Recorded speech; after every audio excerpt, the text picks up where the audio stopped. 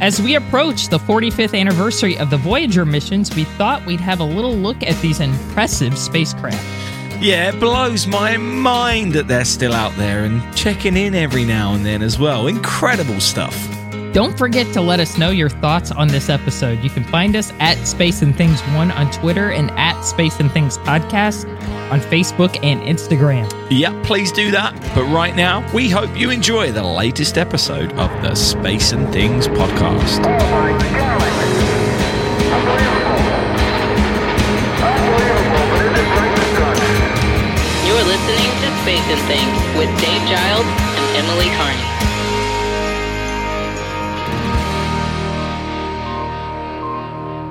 I'm Emily Carney. And I'm Dave Giles, and welcome to this week's episode. I'm currently recording my next album at Abbey Road Studios, so we pre-recorded our January episodes. Yeah, unfortunately, while Dave is busy, there'll be no news rundowns in the podcast, but we'll have a full catch-up on that when he's finished in the studio. But right now, let's crack on with this show. So, in the summer of 1977, two spacecraft launched within a few weeks of each other, which would dramatically change how we would look at the planets in our solar system and how we viewed ourselves against that backdrop. In 1965, some calculations were made which showed that it would be possible for a spacecraft to visit all four of the giant gas planets in the outer solar system by using the gravity of each planet to send the spacecraft onto the next planet. This alignment only happens once every 176 years. In July 1972, the Mariner Jupiter-Saturn 1977 mission was approved by NASA. This was the mission's name before being renamed in 1977. The management of the program would be done by the Jet Propulsion Laboratory in Pasadena, California, with the original plan only committing to visiting Jupiter and Saturn, and thus building upon the success of the Mariner spacecraft that flew by Venus, Mars, and Mercury. Yep, so after being renamed Voyager, they both launched on Titan Centaur rockets. Oddly, Voyager 2 launched first on August the 20th, with Voyager 1 launching on September the 5th. This was because Voyager 1 would actually reach Jupiter and Saturn first. And it actually only took less than 2 years for Voyager 1 to reach Jupiter, making its closest approach on March the 5th of 1979, with Voyager 2 making its own close pass on July the 9th of that year. Voyager 1 made its closest approach of Saturn on November 9th, 1980, and then went on to become the first man-made object to reach interstellar space on August 25th, 2012. On that journey, it turned its camera back towards the solar system on February 14, 1990, when it was 4 billion miles from the sun, and took a family portrait getting photos of Venus, Earth, Jupiter, Saturn, Uranus, and Neptune. Meanwhile, Voyager 2 went on the grand tour, having its closest approach of Saturn on August 25th, 1981, Uranus on January the 24th, 1986, and Neptune on August the 25th, 1989, 12 years after it was launched. And then it took the long journey out of the solar system, reaching interstellar space on the 5th of November, 2018. These two spacecraft, Emily, they're just incredible. Yeah, and they're still going.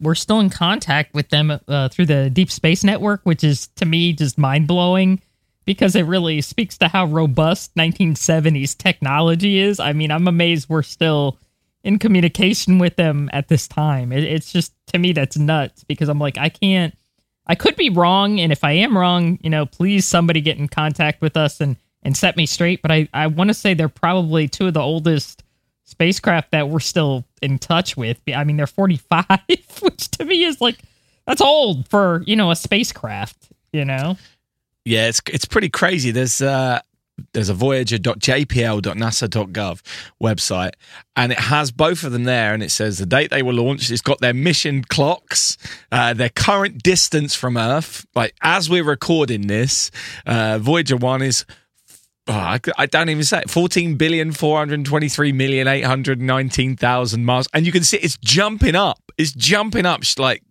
obviously how fast it's traveling from the Earth, while Voyager 2 is coming up close to 12 billion miles away. I mean, it's crazy that this stuff actually is right there for us to read. Voyager 1 traveling at 38,000 mile an hour, and Voyager 2 at 34,000 mile an hour. Crazy. And there's still instruments on board which are on as well. Voyager 1 has got a cosmic ray subsystem, a low energy charged particle, a magnetometer, and a plasma wave subsystem. Voyager 2 has all of those on as well as a plasma science apparatus on as well. So it's pretty crazy what they're doing, and the fact we're still getting stuff from them. Yep. I just did a Google search because I was really curious. And I believe that Voyager 2 is the longest mission ever, really, at this time. I think it's the longest mission ever, and I think it's the eldest spacecraft to be operating. Yeah, I think there are rocket stages that have been up longer, that have been orbiting Earth longer than that, but it's the operational part of it, isn't it, which is so impressive. Yeah, it's been actually returning signals back to Earth for, almost 45 years, which is that's quite a while. It's older than I am, which is saying a lot. Oh boy. I think when we haven't even talked yet about the photos that these things took when they had their flypasts of the planets. I mean, those are such iconic images which are still used to this day when we're talking about those planets, particularly what Voyager 2 took of Neptune and Uranus, because nothing's been back there, I don't think, to take photos. Has it? I don't think they have. No, we haven't had any of their spacecraft go visit those. I think there are probably, I want to say there are some proposals about maybe missions to return back to Neptune. Just because, I mean, it's just not been investigated much. Yeah. Voyager was it. So I'm hoping we send more spacecraft back there, but it's sort of like Venus. Not many. We've had more explorations of Venus than we have had of Neptune. So that's saying a lot. And it's such a beautiful blue color as well. When the images, that blue, it's just fantastic. I always remember looking at that when I was in the book and being amazed by it. Blue was my favorite color as a kid, so I was probably gravitated towards that being my favorite planet. Yeah, it's like this exquisite, like royal blue, like this. Oh, yeah. It's really pretty. Yeah, it's really pretty. I'm really intrigued by Uranus and Neptune just because they're so far out there, and just there's just not a lot of information about them to this day. I'm amazed we even went there the first time, honestly. But yeah, it's just the pictures of those planets to me are just still mind blowing, just because they're so far out. And I think we discovered with Uranus that it had rings and that it was kind of lying on its side during Voyager, which was, I don't think that's something we knew, because those outer planets, they're so far out that you need like a decent telescope to see them, from Earth. Like you can't just go outside and see them in the night sky or anything like that. And we didn't have anything like Hubble up above the atmosphere. No. And not to take away from anything Hubble did, because Hubble is incredible. But I mean, if you look back at, some of the images, the first images that Hubble took of Pluto, they're not really great, because Hubble, no. I mean, Pluto is such a distant target. I mean, it really is. Then you look at New Horizons, which did a flyby, and I mean, it's just 1,000 times different. Not to take away from Hubble. Hubble is incredible, but it's just, you're looking at something that's an incredible distance away from us, Yeah. It's never going to be the same as actually sending something there. Yeah, it's not like going to Starbucks on 4th Street. Because, I remember when New Horizons was actually happening, some of the first images we got that they got back, it was before, the actual flyby. So you saw, sort of a very, a distance image. And people were, acting stupid on the internet. Why is it so blurry? And I'm like, oh my God. It's so far away still. Pluto's far away. I didn't know what to tell them. It's not on 4th Street, y'all. It's a little ways out, Yeah. So I was like, oh my God. People got crazy over it. So yeah, I don't know.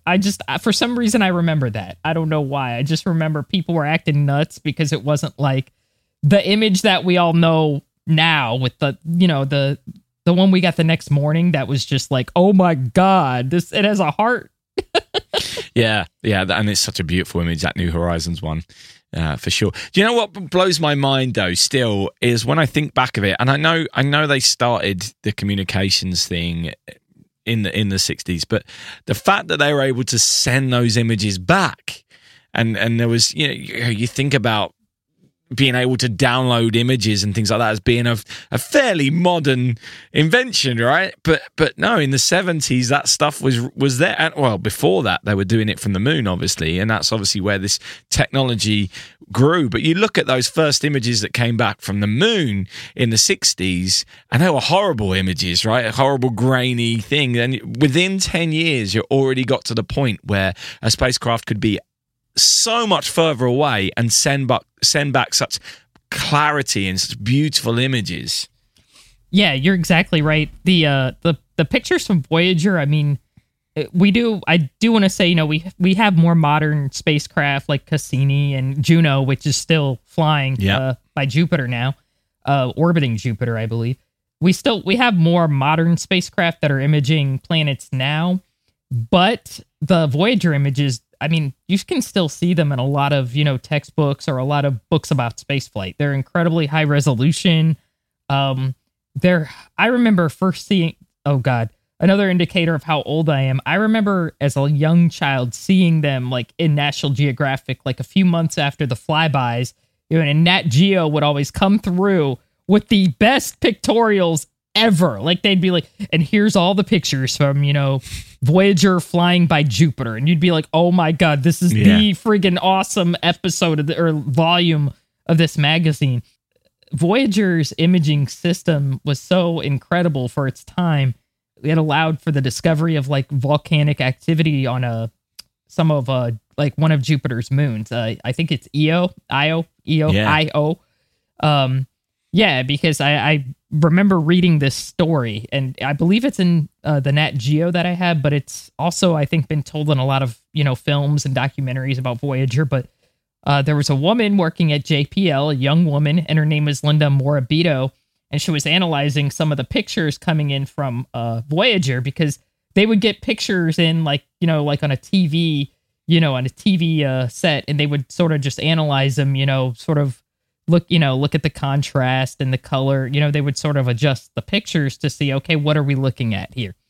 So she does this, and she looks and she sees there's something like a plume coming off of this moon, Jupiter's moon. And she's like, that's really weird. And it turns out it was a volcanic eruption, and that's the kind of stuff we were figuring out on Voyager. And it's just, to me, it's mind blowing that we were able, like you said, within 10 years of some of the first planetary missions where you see the pictures and they're not very impressive, it's sort of like you have to imagine the planets there. Yeah. like if you see the first, Mariner pictures of Mars, I think they're from 1964. They're not really pictures. They're more like a color by number, sort of like they got data points and they charted them. And it's not bad, but still it's sort of like, imagine this is what Mars looks like. Okay. It was very primitive, but at the time that's all they had. And if you look at, Voyager in 1979, getting its images, I mean, it just sent back, it was a world of difference. So you're absolutely right. And I also want to point out during the 70s, I'm totally talking over everything. I love talking about this stuff because to me, it's so cool. You had Pioneer 10 and 11, which were operated by Ames, NASA Ames. And they also traversed Saturn and Jupiter as well. And they took some decent photos. I don't think those spacecraft actually had like a camera. It was called something different, like an imager or a scanner. It worked a little differently from an actual camera, but it did send back some impressive for its time pictures, but they're not as high res as what we got from Voyager. Yeah, it was funny you mentioned Pioneer in 10 and 11 because I was about to bring them up myself. So they obviously preceded Voyager, and they both carried, I don't know if you know this, they small metal plaques which identified the time and place of their origin, just in case they should bump into something out there. And as ridiculous as that sounds, NASA then decided, we need to be a bit more ambitious with Voyager. So they made these golden records, which are on board, which, I mean, it's just crazy. It's a 12-inch gold-plated copper disc, which contains sounds and images selected to portray the diversity of life and culture on the Earth. And there's loads of stuff on these, 115 odd images, and it was actually chaired by Carl Sagan. Yeah. And 90-minute music selection. There's spoken greetings from loads of different languages. Just crazy. A section of sounds on Earth. I mean, it's all wonderful, and I love the fact that they did it. But I mean, if it does meet anyone, how are they going to know how to play that thing, or that they even have to play that? It's all a bit nuts to me. But these are kind of iconic, and you see these pop up. I don't know if you get the adverts for replicas to buy these kind of things. I get it all the time. Yeah, I get them. I've actually, I'm such a dork. I've actually sat and listened. I don't have them, but you could probably, I think you can find them on YouTube. But I've actually listened to the Voyager Golden Record. It's actually I think the introduction is by Kurt Waldheim, who was, I want to say he was the head of the UN at the time. I could be totally wrong. And it's actually really quite beautiful, and sort of just, it puts a tingle up your spine, because it's really it is a beautiful gesture towards, if there is something else out there, which who knows. But it's very kind of an unusual listen, and it's kind of moving. It kind of makes you sad in a way, because you're like, these are sounds of Earth, but it's just kind of like, I don't know. It makes you sort of like sad, because you realize the person who's getting it, if they do receive it, they're just going to be such a ways away, and it might be something completely like foreign to them. Like they can't even translate it. You know what I'm saying? It's just almost wasted, isn't it? It's a weird feeling listening to them when you realize, okay, the audience that it's for, they might not even understand it, because they might have, who knows, maybe their culture is 180 degrees from ours. We have no idea. Yeah. Yeah, it's a lovely idea. And I think I especially like that it did bring a lot of people together in order to do it, and they tried to use it as a diplomatic event as well, which we need more of, in my opinion. Yes, yeah, I agree. NASA has, since that, obviously things have gotten a little more sophisticated now. We don't have to put a whole gold record on a spacecraft, but NASA has sort of upheld the tradition of doing that. But now, like for example, Perseverance. We talk about Perseverance a lot on this show. Perseverance has, I believe, a chip, and it has names on it. And there was a time where you could, when it was called Mars 2020, where you could send your name, and they'd put your name. You could put your name on Mars, and I'm very proud to say Smokey and Bandit, my cats, yes, their names are on Mars. So Bandit was very happy when he heard Smokey was on Mars. So that's great. It's a nice touch, and things like that make something that's going along a lot quite far away a little bit more personal to people on Earth, doesn't it? So I think that's a useful way of connecting to what's going on. Absolutely. I do think, now I'm getting kind of emotional. I do think it's very important to connect these robotic spacecraft missions with things that are sort of human, because I know some people probably won't agree with me. They're like, they're very science oriented, which is fine. I have no problem with that. And I think what these spacecraft have done are amazing, especially Voyager. I mean, we discovered so many things that we just had literally no clue about, just no idea, like what I said about Jupiter. We didn't know what some of its moons were really like. We knew they had moons, but we didn't know what was happening on them.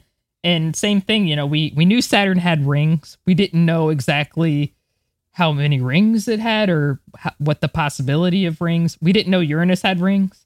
We didn't even know really we knew Neptune was kind of bluish, and really the Grand Tour enabled us to learn so much. I mean, and there's obviously so much more we need to learn, but I really think putting those little sort of personal touches on a spacecraft are really cool. Like, even I wasn't alive for this, but when Viking came up, you probably don't know about this, but I sort of do, just because this stuff was everywhere. They put a bicentennial logo on it. Because, Oh, nice. yeah, because the United States was celebrating its bicentennial at the time, and just, they didn't have like a Voyager, like a disc on it, but it was just kind of a neat touch, like, hey, we're celebrating our 200th anniversary and we're on Mars, So I thought that was kind of neat. I love those little sort of personal, like, touches, like, okay, we're here. No, absolutely. When I think about these missions, yes, we've got Cassini and Juno, as you said there. I always think about when is it going to be that a human's going to get out there? Yeah, and it's not going to be in our life, is it? But it does. Maybe it will be. I hope. Those 4 planets are so much bigger than Earth, Venus, and Mars. They're so much bigger. I can't imagine what it must be like to see them with your own eyes. I mean, because they just feel so. Like, I don't know if you've ever seen Jupiter or Saturn through a telescope as a small dot, but it's crazy when you look and you think, oh my god, they're actually real, because even the photos, they just seem so otherworldly. Well, they are, but so not real kind of thing, that actually I can't wait for human eyes to. Well, it's same with Mars and Venus, it's true, but those places in particular, they're just so larger than life and so crazy and ridiculous that I think it's going to be one of the most crazy times when humans can actually set eyes upon those themselves. I really love that you mentioned that, because I sometimes I'll read books about like robotic exploration, and of course they have all the pictures, and usually they have Voyager pictures as well. And I think about that because I'm like, it is going to be so nuts for the person who sees that with their actual eyeballs the first time, because there's nothing if you see like Jupiter, let's say, even from a distance, if you saw Jupiter, you're away from it enough that the radiation's not hitting you, it's still going to be enormous. So your mind isn't, your mind is used to seeing pictures of something versus, a 2-dimensional picture versus this 3-dimensional gigantic planet. I'm always reminded of what Mike Collins said in Carrying the Fire about when he saw the moon for the first time. You remember that passage, don't you? Yeah, absolutely. How he was discovering that it didn't look like the moon at all that he was used to, Yeah. That really, that passage for me was very moving, because it's like, I've never thought about the moon that way before, because obviously I haven't seen it like that. I haven't seen it right in front of me, but he was basically like, it's not like the moon that I've always grown up with. Yeah. And I think that's definitely going to be a thing. When we get there, it's going to be a similar thing. And who's going to write that book? Hey? Yeah, we'll find out eventually. Yeah. Just could you imagine the day where life exists, that you can go to Jupiter on holiday and still come home again? I know it's going to be a long trip, but can you even imagine that? I mean, that'd be nuts, wouldn't it? I would. I don't know. If I have time, I'd volunteer myself, man. Yeah, Jupiter is one of. I know it's kind of weird to have a favorite planet, but Jupiter is definitely up there as one of my favorites, because it's just such a weird, like, what is going on? It's just a weird place. Like, I went to the Juno launch in 2011. I went to some of the press conferences for it. I was part of the NASA social for it. And some of the press conferences, they're explaining, okay, this is what we want to find out about Jupiter. This is what we think Jupiter's composition is. And automatically I was like, oh my God, there's still a lot of unknowns. Still don't know. Yeah. We still don't know everything about this. And they're like, yeah, we're trying to answer these questions because we don't know everything. I mean, we have some data from, Voyager and from some other spacecraft, but that's it. There's just so much to still discover, and Jupiter's kind of a weird, like I said, it doesn't follow the rules, so it's kind of a weird place. So yeah, that's definitely one of my favorites. And I don't know. I think I have it actually pretty close to me. I still have the 1979 issue of Nat Geo that has the picture of, I think it's Io on the cover with the volcanic eruption. I still have that. I got that when I was a little older because I was only 1 in 1979, so I couldn't read it yet. But I got it when I was a little older, and I remember just seeing that as a kid and thinking, "Holy crap, that's amazing!" Like they just, like Voyager just flipped around, took a picture, and was like, "Okay, here this is. Here it is."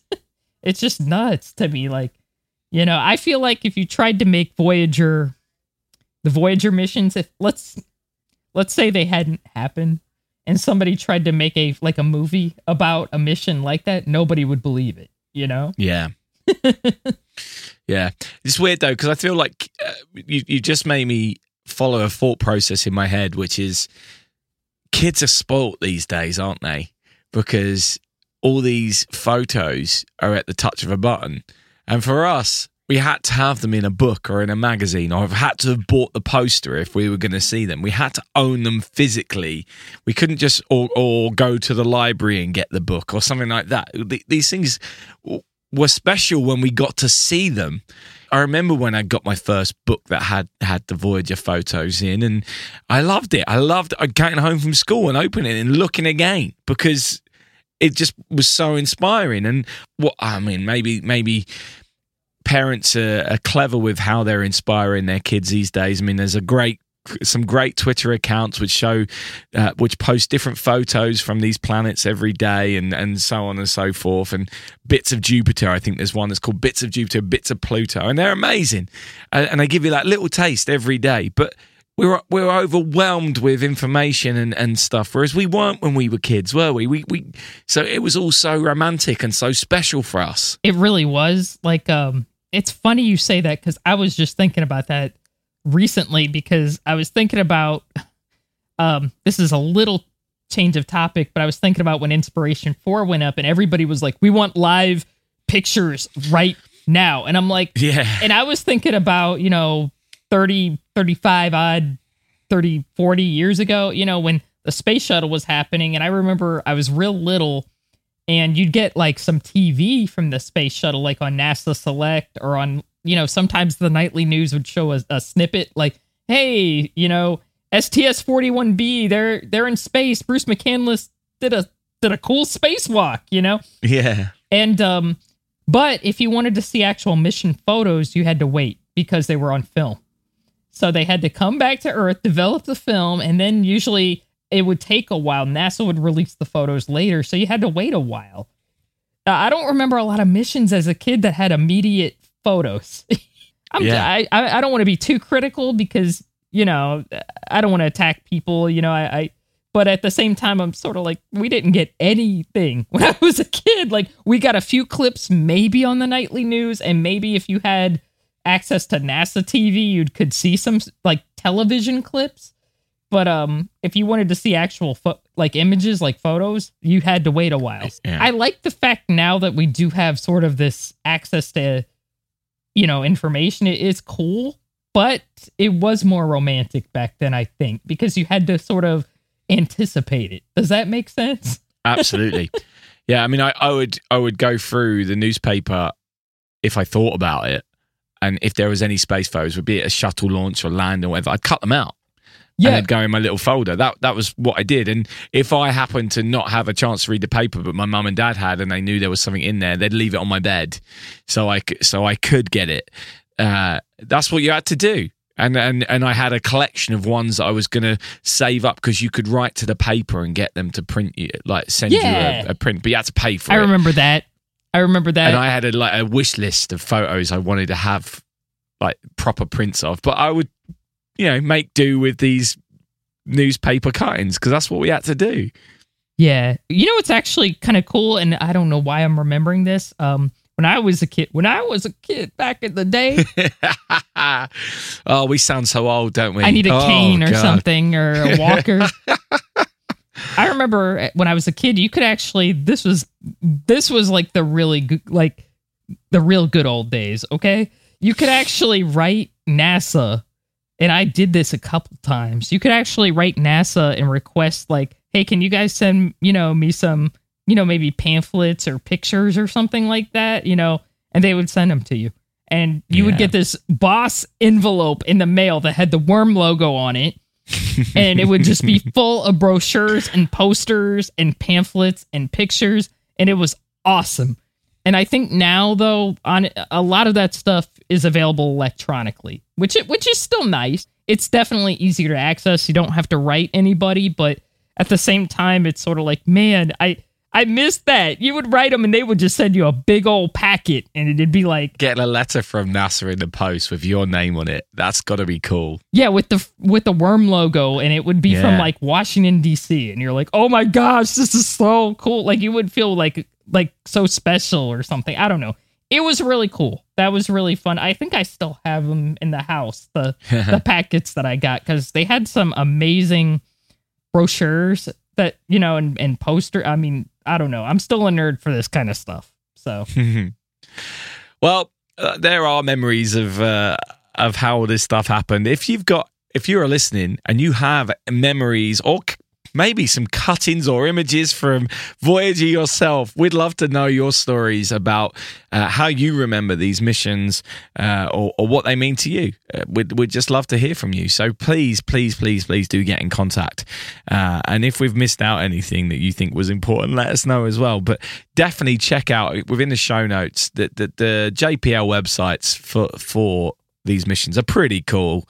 There's all up to date, and it's nice. It's got a nice timeline thing of what happened and all the images and all that kind of stuff. They're all interactive. So actually, if you do have kids and you want to show them and inspire them, great place to go. Just spend a day. Hey, look what they did 45 years ago. Absolutely. Yeah, and I just want to interject. There's some really excellent books and documentaries about Voyager out there. You could probably find some NASA documentaries about it on YouTube that are free, but there is a movie, I believe it was released in 2017, called The Farthest. That's an amazing film about the Voyager program, and there's a couple books. Actually, I think the book that covers Voyager is Ambassadors from Earth, which is by Jay Galantine. I think that's the one that covers Voyager. That's an incredible book that discusses those missions. So if you want to learn a little more, those are some good places to start. Fantastic. Thank you very much for reminding me to do that. No problem.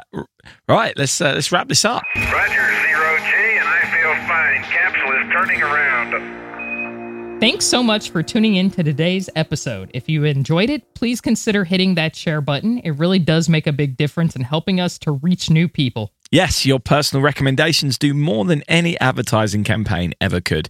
So thanks to all who continue to do that for us. We hope you enjoyed our little look at the Voyager spacecraft, but don't forget, in space, no one can hear you stream. Space and Things has been brought to you by And Things Productions.